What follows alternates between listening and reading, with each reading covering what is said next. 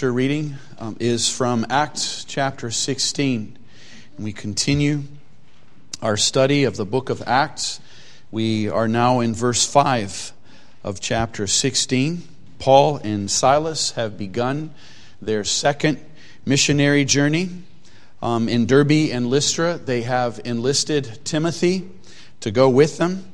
And now in verse 5, we continue reading. And I'll read to the end of the chapter. And so were the churches established in the faith and increased in number daily. Now when they had gone throughout Phrygia and the region of Galatia, and were forbidden of the Holy Ghost to preach the word in Asia, after they were come to Mysia, they essayed to go into Bithynia, but the Spirit suffered them not. And they, passing by Mysia, came down to Troas. And a vision appeared to Paul in the night. There stood a man of Macedonia, and prayed him, saying, Come over into Macedonia, and help us. And after he had seen the vision, immediately we endeavored to go into Macedonia, assuredly gathering that the Lord had called us for to preach the gospel unto them. Therefore, loosing from Troas, we came with a straight course to Samothracia, and the next day to Neapolis, and from thence to Philippi, which is a chief city of that part of Macedonia, and a colony. And we were in that city abiding certain days. And on the Sabbath we went out of that city by a riverside where prayer was wont to be made. And we sat down and spake unto the women which resorted thither. And a certain woman named Lydia, a seller of purple, of the city of Thyatira, which worshipped God, heard us, whose heart the Lord opened, that she attended unto the things which were spoken of Paul. And when she was baptized in her household, she besought us, saying, If ye have judged me to be faithful to the Lord, come into my house and abide there. And she constrained us. And it came to pass as we went to prayer, a certain damsel, possessed with a spirit of divination, met us, which brought her masters much gain by soothsaying. The same followed Paul and us, and cried, saying, These men are the servants of the Most High God, which show unto us the way of salvation. And this did she many days. But Paul, being grieved, turned and said to the Spirit, I command thee in the name of Jesus Christ to come out of her. And he came out the same hour. And when her masters saw that the hope of their gains was gone, they caught Paul and Silas and drew them into the marketplace unto the rulers, and brought them to the magistrates, saying, These men, being Jews, do exceedingly trouble our city, and teach customs which are not lawful for us to receive, neither to observe, being Romans. And the multitude rose up together against them, and the magistrates rent off their clothes and commanded to beat them. And when they had laid many stripes upon them, they cast them into prison, charging the jailer to keep them safely, who, having received such a charge, thrust them into the inner prison and made their feet fast in the stocks.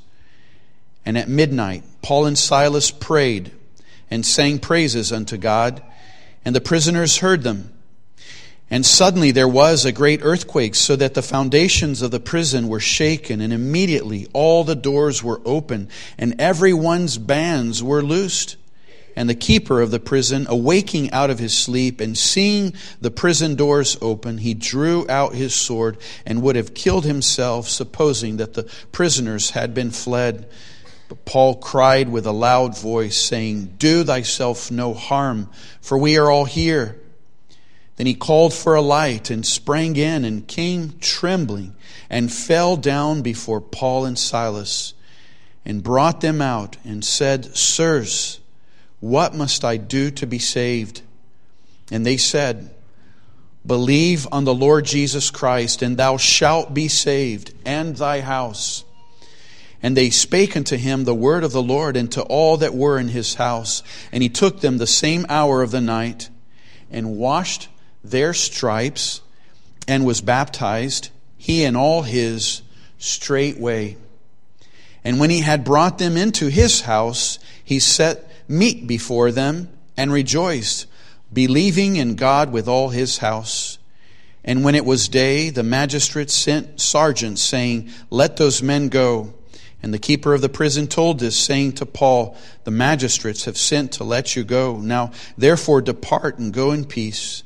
But Paul said unto them, They have beaten us openly, uncondemned, being Romans, and have cast us into prison, and now do they thrust us out privately?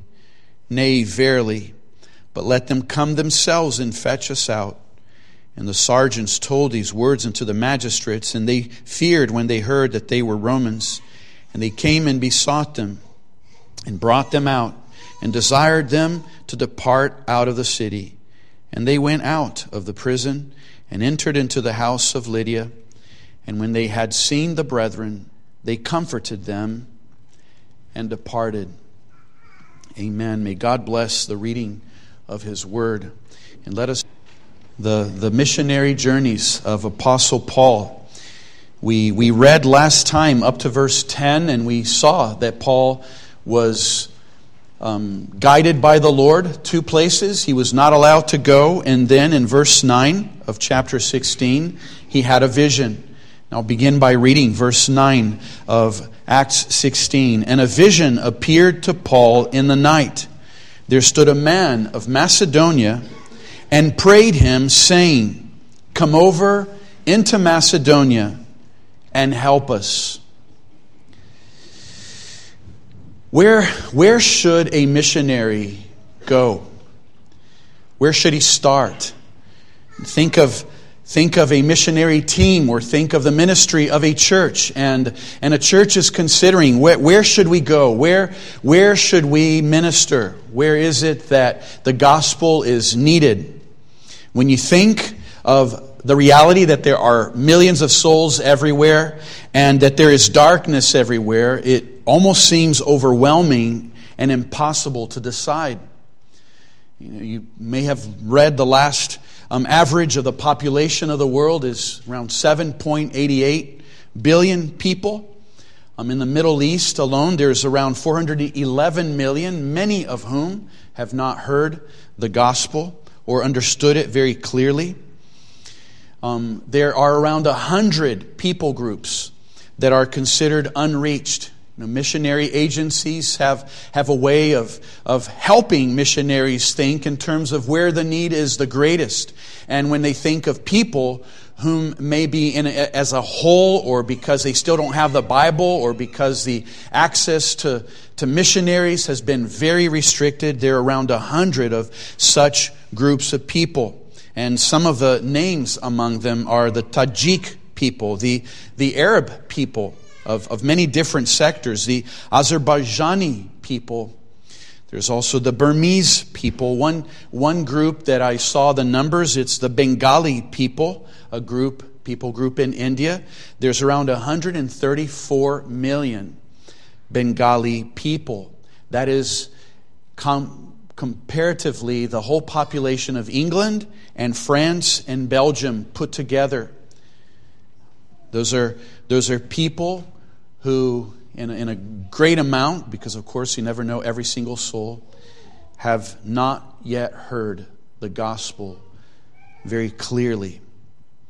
In the days of Paul, unless you were a Jew and you would have heard of the God of the Jews and Jehovah, and that there was a promised Messiah, and it was by faith in this future Savior that you would have light and you would be saved, unless you were of the Jew. And you can see why we've been encountering many God-fearing Gentiles, because they would come in contact with these Jews, and these many Jews were missionaries of sorts, and were causing people to see that there was a God to be trusted, there was a Messiah to be hoped, and these Gentiles were believing those promises. But unless you were in a direct contact with Jewish Scripture and a Jewish person yourself, you would otherwise be in utter darkness of idolatry, of false gods, of superstitions, of false religions that were cruel,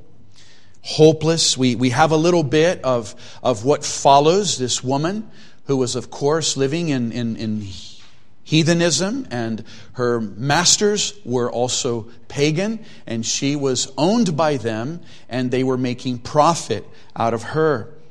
You know, when you hear humanists and you hear anthropologists saying that missionaries are affecting societies negatively, that they are not allowing the peoples of this world to follow along in their traditions and their habits, they are completely blinding their eyes to the reality that these people groups are not happy.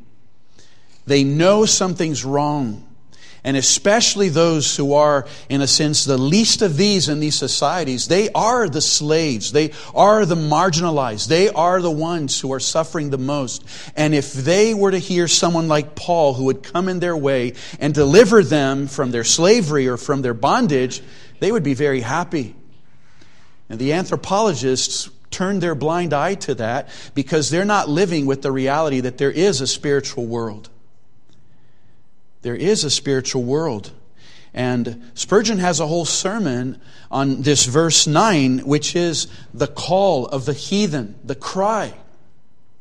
They are crying for help. A lot of them don't even know they're crying for help. But when you hear of these young people who are going into lines of despair, that is a cry for help.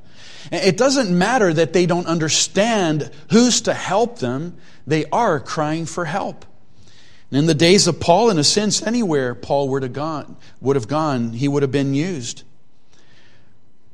Going back to our own nation, in our own society, not too long ago, in terms of all of history, almost every village, almost every hamlet, almost every city, and in countries like England, Scotland, Wales, parts of Ireland, Holland, Germany, Sweden, and in America, had either a great knowledge of the gospel or they at least were very acquainted with it. In the days of the colonial America, you may have heard how during the First Great Awakening, as John Wesley and George Whitefield went up and down the 13 colonies, it was reported that in a very optimistic but seems to be very sincere estimate that basically every person in the colonies would have seen or heard these preachers. And after the Second Great Awakening, Christianity became more well known and appreciated in the majority of the United States and England. There was also revival going on there.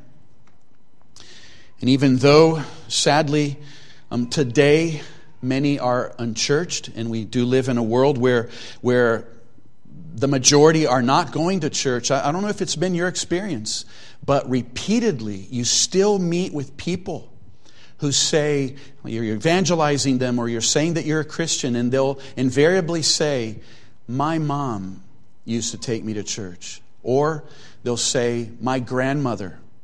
And I say that because that's what I usually hear most. Or they'll say, my grandmother gave me a Bible. Even the president of recently had that story as well. My mother. One generation might not be going to church anymore, but my parents, my grandparents. See, it's that paragraph that I just said. It was true. But today, it's not true. Today, most in our generations are unchurched. There are other countries where we do hear of even a revival and a great work of the Lord in South America and Africa, in parts of the Middle East.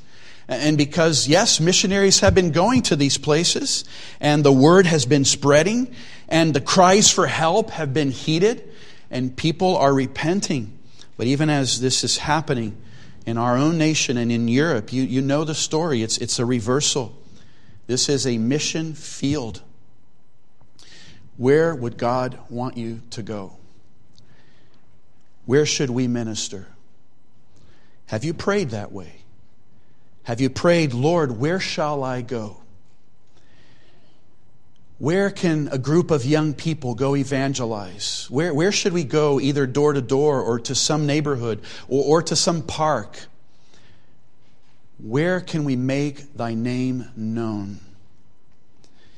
God will close doors and He will open doors.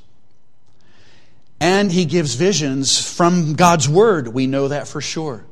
I can't guarantee that He'll give you a vision, and that's not how God has been working.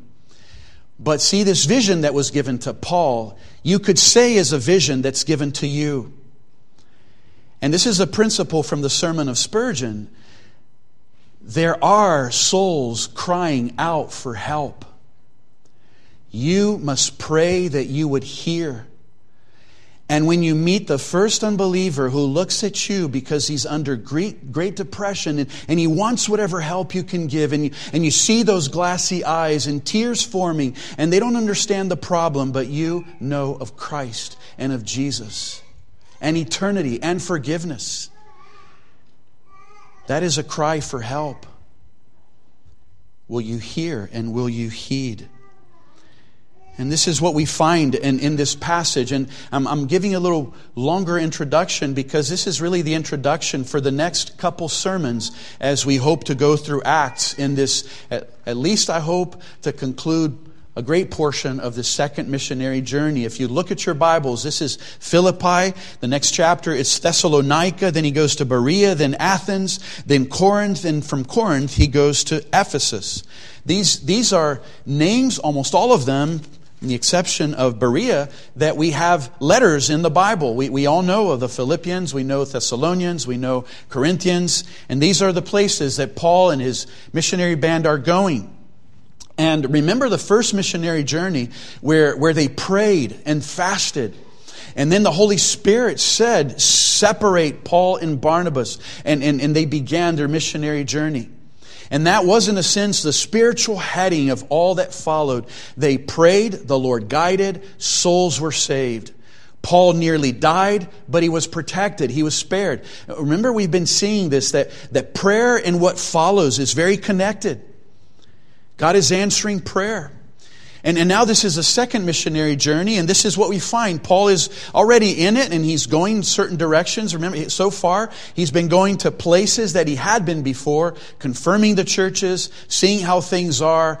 Not too many new places. When he tries to go to Asia, the Lord forbids him. He is in Mysia, for they try to go to Bithynia, but the Spirit suffered them not. Doors are closing. We're not given details. We're not told if it was a spirit that spoke verbally to them and they heard it, or if it was where they saw that there were difficulties in a certain direction. And then there was this vision. And then they went to Philippi. They obeyed the vision. And so in our third point, 3 points, as we see Lydia's open heart and the damsel's double deliverance and the jailer's baptized family. The way we need to understand this, these are the souls that were crying for help in a spiritual way, and the Lord brought the attention to these missionaries and sent them in that way, and they were helped by the Lord. See, the Lord is doing His work, and we will see this very, very emphatically, especially as we begin with Lydia's open heart. Because an interesting thing about Lydia is we read here that she was not from Philippi, she was from Thyatira. And Thyatira was in Asia. And Asia was one of the places that Paul was forbidden to go. And so this is what we have. Paul was going to go to Asia to minister to many other people related to Lydia. Maybe even some of her relatives. But the Lord says no. Then he sends them in a way where he meets a woman from Asia, just not there. And the picture we have is this. The Lord is saying, I want to save Lydia and her household. And what we have is the reality of how everyone that has their souls touched by the grace of God, as Paul meets them, even in jails, It is the Lord saying, I want to save this damsel. I want to save this jailer. So you will have to go there, Paul. I want to save his whole household. I want you to have dinner in his home. The night that he's delivered, and you were kind of delivered, but you're still going to stay there at night. You can only be delivered through the law. But I want you there, Paul, because I want that jailer. I want Lydia. I want the damsel. And see, it follows. I want the souls in Thessalonica. I want the souls in Berea. I want the souls in Athens. I want the souls in Corinth. And sometimes we'll have names. Sometimes they're nameless. But beloved, this is then how it applies to you and to me. That if you're a true believer, it is the Lord saying, I wanted you. And that's why you're saved, because I love you. You never knew that I existed. You never knew that I was here, but I loved you from the very beginning. And this is what's precious about infant baptism. When we have our precious ones and we present them to the Lord, these little ones are saying nothing. They're asking nothing. They know nothing, but the Lord is saying, I love you. And I put you in a family where you're going to hear about me. Your mom and dad, by His grace, will be faithful to me and bring you to church and hear from Sunday school to sermons that I am your Lord. And that's so precious. That every single soul, it's the Lord as a shepherd. It's so connected with what we saw this morning, Isaiah 40, and where the Savior who will come will be like a shepherd, and He will tend the little lambs, and if they can't walk, He will take them up on His bosom, and He will stay behind with those who are trailing behind, and He will feed the sheep. This is what we have. Let's look at her salvation, Lydia's salvation. It was very simple. Paul arrived in Philippi. There was something out of the normal. He usually goes to synagogues, but it's clear that there were no synagogues because there were not enough Jewish men. There had to be 10 Jewish men for it to justify for there to be a synagogue justifiably. And if there were no synagogues, it's an indication that hadn't happened yet. And in the text, what matches this reality is that then he does find a group of women who are by the river praying. So there were women who understood the Jewish faith. Lydia, maybe it was mainly Jewish women, but this Lydia was a Gentile. And Paul goes there. He finds God-fearing people, and he shares about Jesus. Remember what Paul does everywhere he goes. He says, okay, everything you learned from the Old Testament? Well, the Messiah has come. He is the Lord Jesus Christ. I saw Him resurrect. He died on the cross. He was supposed to suffer because He died as a sacrifice. That would be, in a sense, a summary of His evangelization. Now, there was something that was unlikely. Remember, as we've been seeing these missionary journeys, the blessing and the amazing thing is that the pattern has been, Paul arrives, yes, here aside is a list of all the troubles that could happen, but this has been somewhat of a pattern where some of the Jews would believe. Sometimes you hear some Jews or even many women, some Jewish women and many Jewish women, and many Gentile women and many Gentile men. So this is the pattern. Some Jewish men, some Jewish women, sometimes many Jewish women, many Gentiles, men and women. The Gentiles always seem to be more, because to them that was the great, great, great good news, that they could be part of God's people. But Paul arrives in Philippi. There's no synagogue, so there's no some Jewish men. There's not even some Jewish women that we hear of being converted. We don't hear right now yet of many Gentile men. It's one Gentile woman. Calvin says this to help us understand what could be possibly working through their minds. Remember, they're human, and so they could be thinking, what's going on? When they entered the principal city, they found no one they could help, and had to go into the countryside to speak in an obscure and deserted place. Even there they found no one or no man who would listen to their teaching. They found just one woman who wanted to be a disciple of Christ, and she was a foreigner. With such results, who would not have thought that they had been foolish to have undertaken the journey? But the Lord makes it look as though his work is humble and weak, so that his power may eventually shine more clearly. It was good that the beginning of the kingdom of Christ were like this, so that they might savor of the humility of the cross. See, for us, we're thinking, one woman, this is great, this is amazing. And it is, of course, but the pattern had not been that way. The pattern had been quite a lot of people.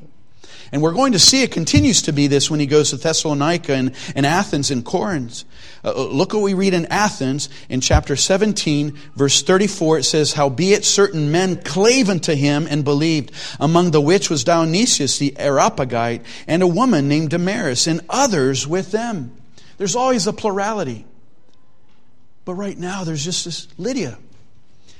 And so in Paul's humanity, you can understand he could be thinking, did we do the right thing?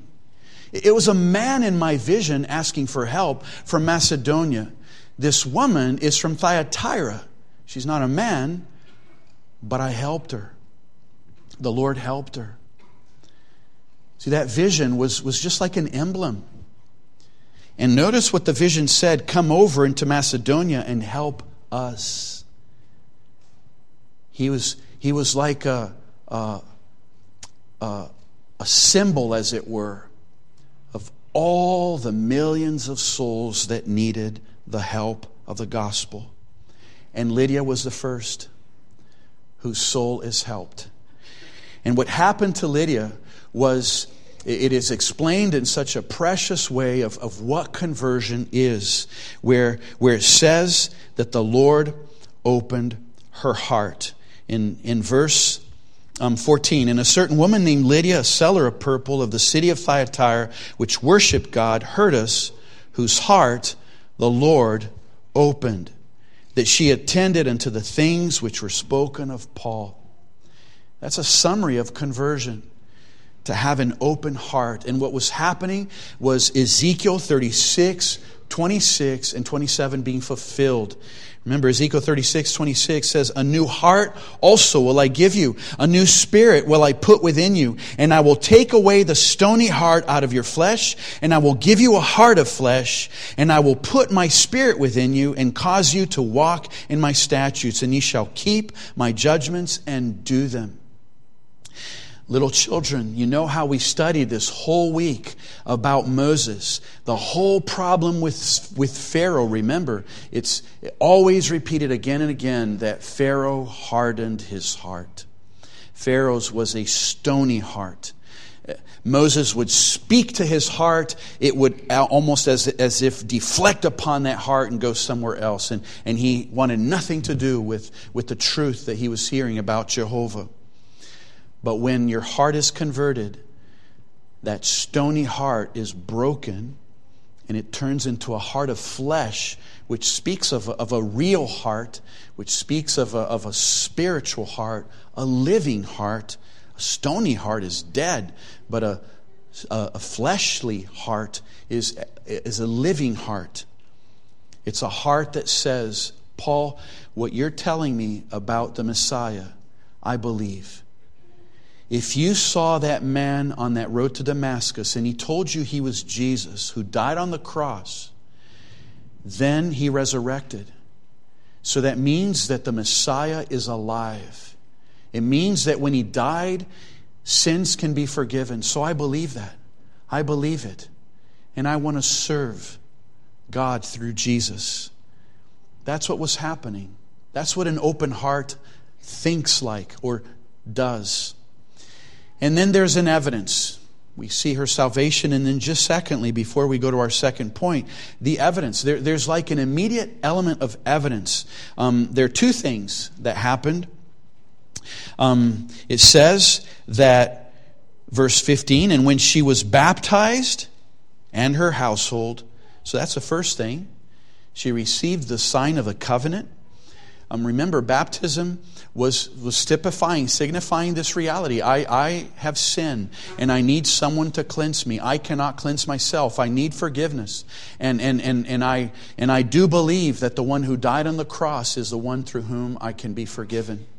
So she submitted to baptism with her household. That was one evidence of her conversion. It's not what saves you, but it is one more thing that points to a true salvation. And then this, an element of life. And then she said, if you have judged me to be faithful to the Lord, come into my house and abide there. And she constrained us. She becomes involved in the ministry of hospitality immediately. And this is the purest sense of hospitality, is when you invite to your home not only people that need it, but people that you don't even know. Entertaining strangers.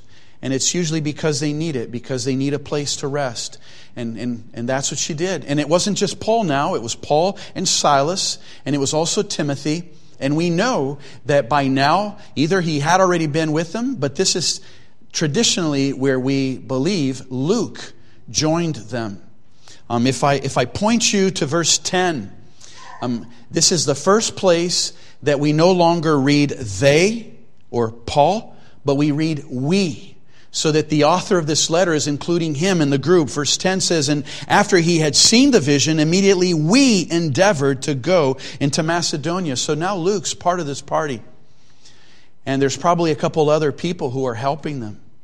So for Lydia to invite this whole crowd to come, not just for a dinner, but to stay in her home. She's saying, this will be your missionary base. You'll go in and out through my home. Will you come? She's even begging him to do it. If you judge me to be faithful to the Lord, come into my house. So look how beautiful. Her heart was open. And a proof of that is that she opens her home. See, none of these things are like an absolute truth in themselves. It's, if you submit to baptism, I can't say, of course, well, that absolutely means you're saved. And if you host a stranger, you can't say that absolutely means you're saved. But these are signs. They are fruit.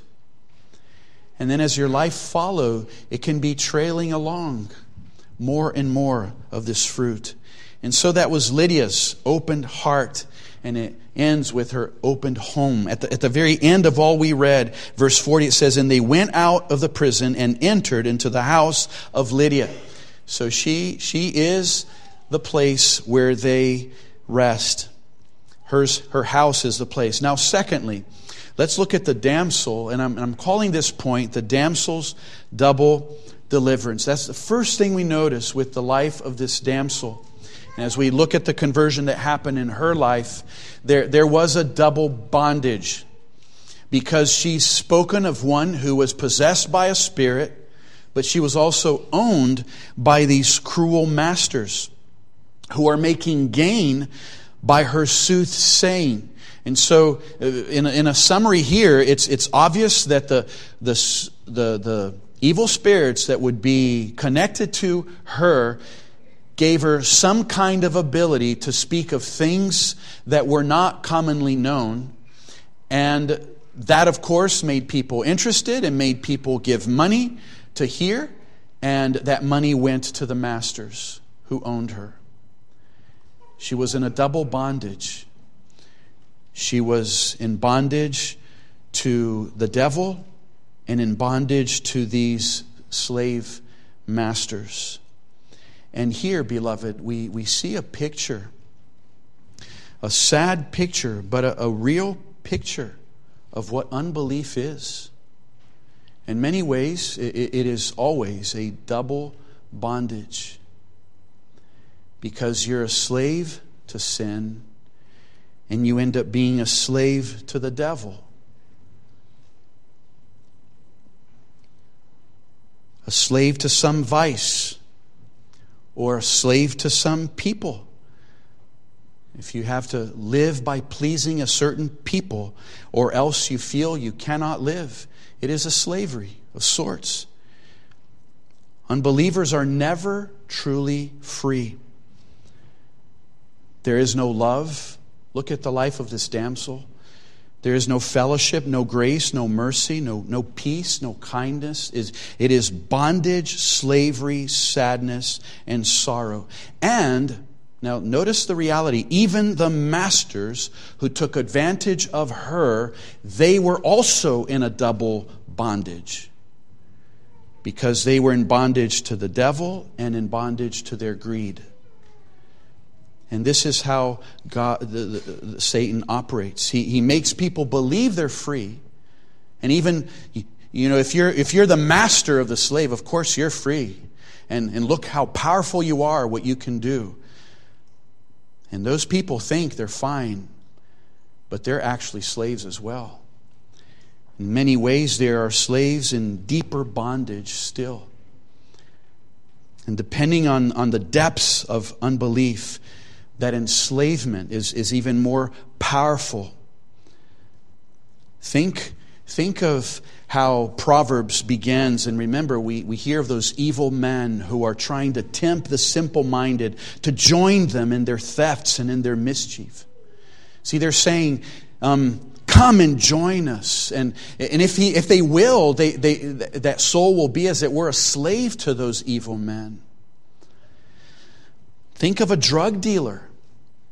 If you listen to a drug dealer, you're now enslaved to the drug.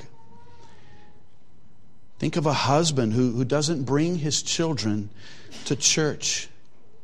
Those little children are, in a sense, enslaved to that father who will not show love to them or a mother and bring them to hear the word. But that father is enslaved as well. He's not free. It's a bondage that keeps him away from Christ.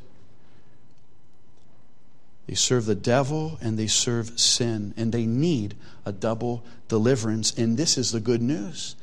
This is what God does. This is what Jesus does. And so it doesn't matter that it seems too hard. It doesn't matter that it's into the spiritual world. And how will Paul do this? And we don't understand why Paul allowed this lady to kind of follow them for quite a few days. And there's even the drama that she was, in a sense, advertising Paul for the peoples. Some have thought that, well, this is a great tactic of Satan where he tries to pretend that he is good. And maybe some people will go to her because if she's speaking of the way of salvation and God, well, that will attract maybe Jewish people and maybe God-honoring people to go have her services. And this is often how Satan operates. He uses enough truth to make you think something is safe, but it's actually poison. And we're not given the details of why Paul did not rebuke that spirit earlier.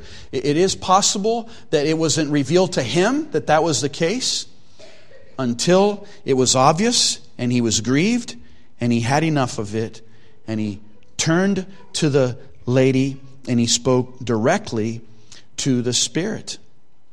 And he said in verse 18, I command thee in the name of Jesus Christ to come out of her. See, he wasn't even speaking to the lady at this point. He understood that there was something beyond her own soul. She was possessed. And so he says, I command thee in the name of Christ to come out of her. And he came out the same hour.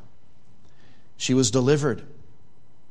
She was delivered. Now, when her masters saw that the hope of their gains was gone, they caught Paul and Silas and drew them into the marketplace unto the rulers. Now, it's true we don't know the whole story here to know, was she delivered also from her bondage to that slavery to them? We're not given that detail. I want to believe that now these men realize there's nothing to be gained and she will become part of the church. Maybe the church will redeem her so that she is free also in that civil way. But what we know for sure is she's relieved from her bondage to sin and her bondage to Satan, because now she's delivered. And think, beloved, how precious this deliverance would be to her. Think in terms of identity. Nowadays, it's so much, right? The fashion. What is your identity? Be true to your identity. And there's a lot to say to identity. It's a biblical thing. We do have an identity, and a believer's identity is in Christ. But let us think of this lady, and let us sit down with her in the days that all of this was going on, when she was still possessed, and we were to ask her, who are you? What is your identity? Who do you belong to? Can you imagine looking into those eyes that were probably so veiled with the darkness under which she was living? And she would probably look at you and not even understand this question, because she belonged to those men, and she belonged to this spirit that was so evil. She was a slave of men. She was a slave of an evil spirit. She was not her own. But all the while, and see this, that's not true though. That's what was happening. But all the while, she was the Lord's. Go back to the reality, beloved, to that vision. Paul's there. He was told not to go to Asia. He was told not to go to Bithynia. And then a vision says, come over and help us. Lydia's been helped, and her household. And now there's this damsel. And you see what the Lord is saying. Paul, this lady, she can't even understand who she belongs to. She doesn't know if she says the devil or she says these men. But she's mine. She's not theirs. And I will use you to deliver her. See, this is what God was saying through that vision. Come over and help us. That soul needed help. And yet she didn't even know Paul to go ask for that help. And the principle we get here, beloved, is how as believers we need to understand this is the plight of the lost. They might not come to you with tears and say, please give me the gospel. I need to hear of Christ. But they need exactly that. And you need to find ways to lovingly and graciously point them to Jesus. So we have this second conversion, and it's leading us to the third one. And it's what happens here that leads us to the third one. How will Paul meet the jailer? It'll be through the conversion of this lady. Now notice all of this in terms of God's sovereignty and grace. This lady had to be saved so that Paul could be in jail, so that the jailer could be saved. And Paul is not here receiving a dream from the Lord so that he can go evangelize the jailer. All of this is happening in providence. And this is very often how God deals with you and me. That the doors are open to such a degree that you don't have to make a decision. You know you need to go. And then they're closed in such a way. It's not a matter of praying, should I go or not? It's closed. There's nothing I can do. But here, this lady has been answered. Her cry for help has been answered. She has been delivered. Paul and Barnabas don't go back to Lydia's house that night, because the leaders, the owners of that lady, they instigate a big commotion. They are accused of being people who have brought unlawful ways of living to the Romans. They are accused of evil, and they end up in jail. Now notice what's happening. They offered her freedom. So these men says, well, your freedom will be taken away. They offered that woman dignity. And the magistrates are saying, yours will be denied.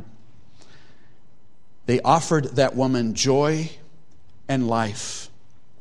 And they're saying, your joy will be taken away, and your life will be limited. They are given to this jailer.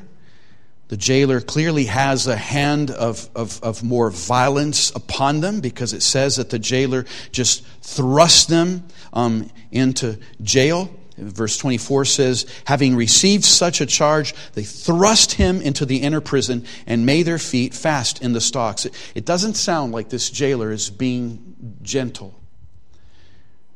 He's doing his duty, and it's not like he's looking with sympathy to Paul and Silas. He thrust them into the inner prison and made their feet fast in the stocks. So This is one application that it's quite dangerous to be an evangelist. You never know where you will land. But we never evangelize in regards to where we might end. We need to understand this. We evangelize, and where we might end is where we evangelize. The Lord says there are people to help. I put their cry as a dream. And Paul doesn't know where these people are, so God will take them where they are. And so even as all this injustice is happening to Paul, you see how God wants Paul to understand, don't complain, don't think you failed. They meant it for evil, but I meant it for good. And he will end up in his next mission field, which will be the jailer's side, you could say, the jail itself. So that leads us to our third point, the jailer's baptized family. And I use these themes with somewhat purpose. When we think of Lydia, we see her open heart. That's where the text all points to. And then we see this damsel, and she needed deliverance, and it was 2 deliverances that she needed. And we look this jailer, and what is so majestic is at the end of the story, it's hard for us to conceive that the jailer can somehow abandon his post, go to this house, and have his whole house baptized and go back to the jail. But in a sense, that's what's happening. Not in a sense. This is what's happening. And you can imagine the house as close to the jail as possible. But just the fact that the jailer's household is baptized, that becomes something very, very amazing. That in the middle of the night, a jailer is converted and baptized, and not just him, his whole household. And something dramatic happens in that baptism that to me is such a precious, beautiful emblem of Christ and what He does in a heart. So let's look at the jailer's baptized family in our last point. It starts with the singing. That's the first thing we notice as they are thrust into the inner jail and their feet are in the stocks. Verse 25, the next verse says, at midnight Paul and Silas prayed and sang praises unto God, and the prisoners heard them. So this obviously means that the jailer heard them as well. They, in their singing, notice this reality, in their singing, they were communicating a message, they were communicating a heart, they were communicating Christ-likeness, because here they are suffering for the sake of serving others. They are loving to the point of willingness to go to jail. They were praying. But then there's the earthquake. That's the second thing that happens. And when we find this earthquake, let me read it so that it's right in our minds from the text. And suddenly there was a great earthquake. So notice in verse 25 it says they sang praises. That was them communicating. And then verse 26, suddenly there was a great earthquake, so that the foundations of the prison were shaken. And immediately all the doors were open and everyone's bands were loosed. Now, earthquakes don't commonly open every door. Sometimes they jam them more permanently or hardly. And also, the chains don't just fall off. So they were communicating to God praises and prayer. And now God is communicating to them. And of course to the jailer too. God was communicating His power. He was communicating His love. He was communicating His heart. He was communicating that He is a God who hears. They were praying and God shakes everything. And this is not the first thing that this happens. Remember that there was that moment where the apostles were delivered from prison. They went back to pray in Acts 4:31. When they had prayed, the place was shaken where they were assembled together. And they were all filled with the Holy Ghost. The earthquake, so connected with their prayer, was in essence God saying, yes, I heard your prayer. You spoke to me, I will speak to you. And in this case, God is speaking not just to Paul and Silas to comfort them that I'm hearing your prayer and you will be delivered, but He is communicating to the prison guard. He's communicating to all who are there. Can you imagine? The church of Philippi always would remember this. Lydia was our first convert. Then there was that damsel. Then there was that earthquake at prison. And you can imagine how many souls, probably, not just the jailer. I would imagine quite a few of those prisoners probably became the founding members of the church of Philippi. It was an astonishing event. It was the miracle. There were layers of miracle. Of an earthquake happening just at that time. A miracle, an earthquake that would cause the chains to open just precisely for all the prisoners. And some commentators point to, we can't say it's the greatest miracle, but you could say it's a very surprising miracle that those prisoners all stayed. Matthew Henry explains it this way. He says, being sensible it was by the prayer of Paul and Silas that they, the other prisoners, were loosed. They would not stir unless they stirred. And God showed His power in binding their spirits as much as in loosing their feet. He's granting there's a miracle there. If you're a thief and you're in jail and the prison has an earthquake and you can free, if you stay, there's something happening in your heart. And it happened in theirs. And remember, the life of the jailer depended upon those men not running away. That's why that man was ready to kill himself. He figured as soon as he woke up and understood there was an earthquake, everybody left, he's about to kill himself. So you see how important it was that everybody stayed. God wants this man to live, not to die. So for him to live, those people need to stay. And so God does a miracle in their hearts, in the hearts of thieves, in the hearts of whatever it was the crime they committed. They're not typically people who want to stay in jail. None of us would want to stay in jail. I would try to escape. But God kept them there. That's another miracle. But then, of course, the miracle of miracles is that when the prison shook, a heart shook. And when this man gets light and he says, what? Because he's about to kill himself. Paul says, no, don't do that. We're all here. He takes light. You can understand what happened in this jailer's mind. Wait, an earthquake came. These men can escape. They haven't escaped.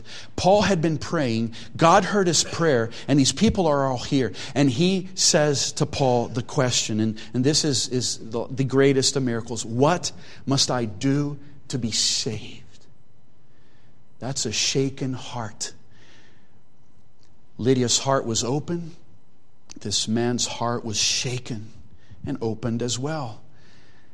And he asked, I want salvation. How can I have it? And then the answer, which is so precious, verse 31, and they said, believe on the Lord Jesus Christ, and thou shalt be saved, and thy house. No, beloved, in moments like these where obviously Paul can't say, okay, every Sabbath I'll go to one article of our faith, and Monday we will go a little deeper. Paul does not know how long he has. And it's you could say that when someone asks to be saved and you don't have much time to explain things, what we have in verse 31 is basically the most simple summary that is biblical and profound and even inspired, because God gave this for him to say, because it's here in Scripture. He said, this is what you do. Believe on the Lord Jesus Christ, and thou shalt be saved. And he added, and thy house. If you believe this truth, even your children and your wife will be blessed by it. And we find in the Bible several versions of this summary. In Mark 1:15, we read, repent and believe. In Matthew 3:2, we hear only repent. And in John 3:16, we hear believe. Believe in the Lord Jesus Christ, and you shall be saved. Well, this means that we don't necessarily have to use all two words. We don't necessarily have to use only repent, and we don't necessarily have to use only believe. And in a way, you need to think, where's the need, and how long do you have? This man seemed like repentance could be dealt with in detail, maybe soon or later, but he needed to believe. He needed to know Jesus is the Lord. And it does say that he continued to explain more things in this house, in the man's house. Look at verse 3:2. And they spake unto him the word of the Lord, and to all that were in his house. There you go. That's where he spoke of repentance and faith in detail. That's where he spoke of Jesus resurrecting and that he saw him and that he's the Messiah, that when he died on the cross, it was to save sinners.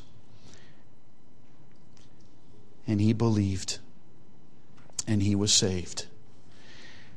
Now, I will close in showing, just like we saw in Lydia, just a few verses, fruit of her salvation. We see a parallel here of the same fruit. Lydia's heart was open, and then she opened her house. This man's heart was shaken, and he now will open his house as well.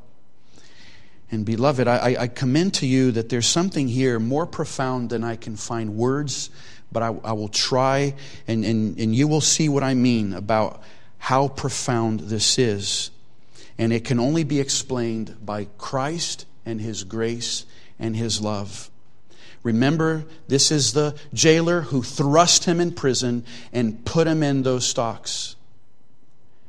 And Paul is the man who's suffered that kind of violence. We don't know if this is the jailer who would have given him the whiplashes, but we know this is the jailer who did not wash his whiplashes earlier. But it says in verse 33, and he took them, so the jailer took Paul and Silas the same hour of the night and washed their stripes. It says this indicates, beloved, that this jailer was hard enough to sit there past midnight, and he had no desire to wash the stripes of these men who were bleeding, who were hurting. That's the heart of this jailer. But now he has a shaken up heart. He has an open heart. And he opens his heart to the men that he did violence to earlier. And he washes their stripes. And the very next phrase, and was baptized. And you know that the word baptized means a washing. So after Paul's back is washed, Paul uses water ceremonially and washes the man. There's a double washing going on.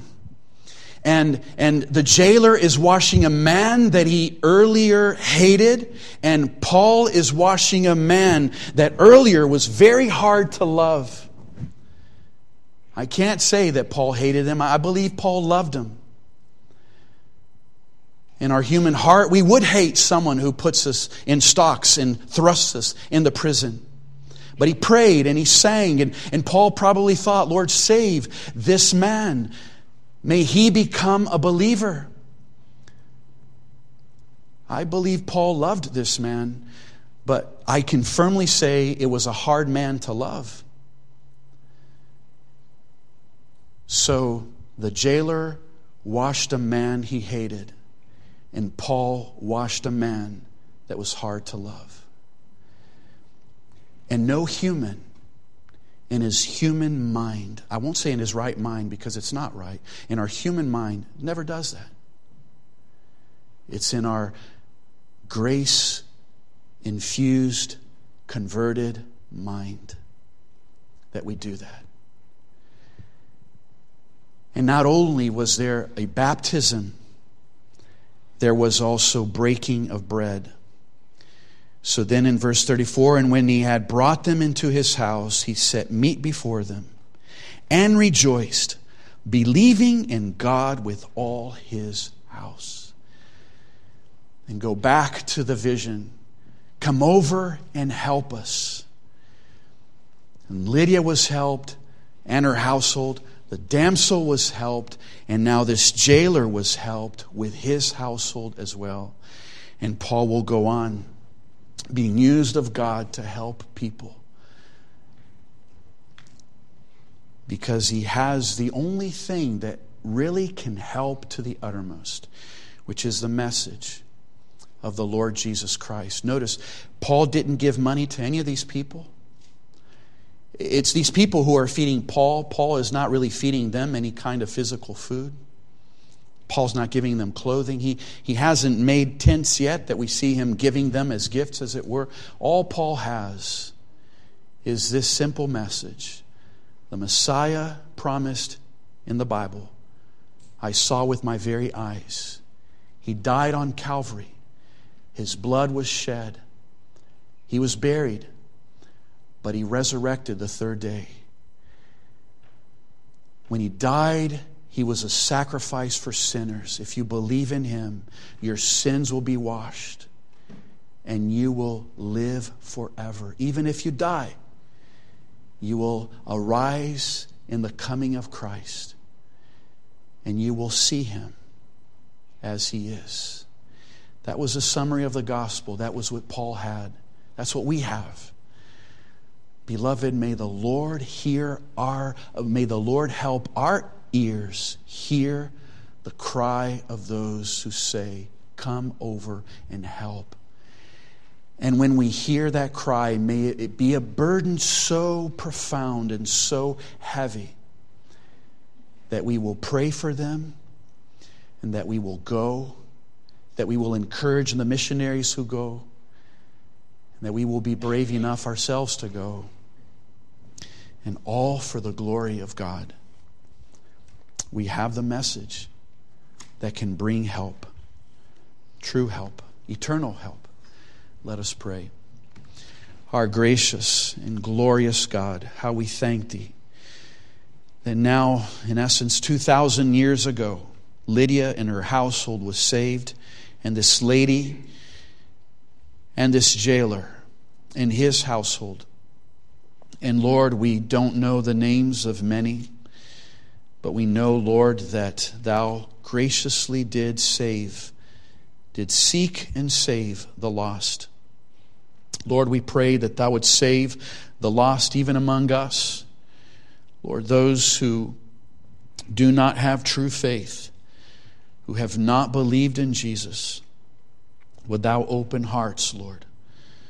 We know that there are hearts who may need a shaking like an earthquake of sorts. Would Thou do that? Lord, Thou art the God who is in the business of graciously saving souls. And we pray that Thou would do it. We pray that Thou would use us. Help us, Lord, to be sensitive. Help us to love those who are in such great need. Help us to show the love of Jesus. Even though we see that Paul was not doing charity in a sense, we know that it's also what Thou dost use as we feed the poor and as we give clothing and as we show love in tangible ways. But help us to do all of these things, Lord, understanding that what we have that is of greater value is the Lord Jesus Christ and Him crucified. Silver and gold have I none, but such as I have I give Thee. Help us to say this to souls, Lord, that we may give Jesus and that souls would take Him, that men and women everywhere would say, what must I do to be saved? And we pray that they would believe, that they would repent. We ask this, Lord, in Jesus' name. Amen.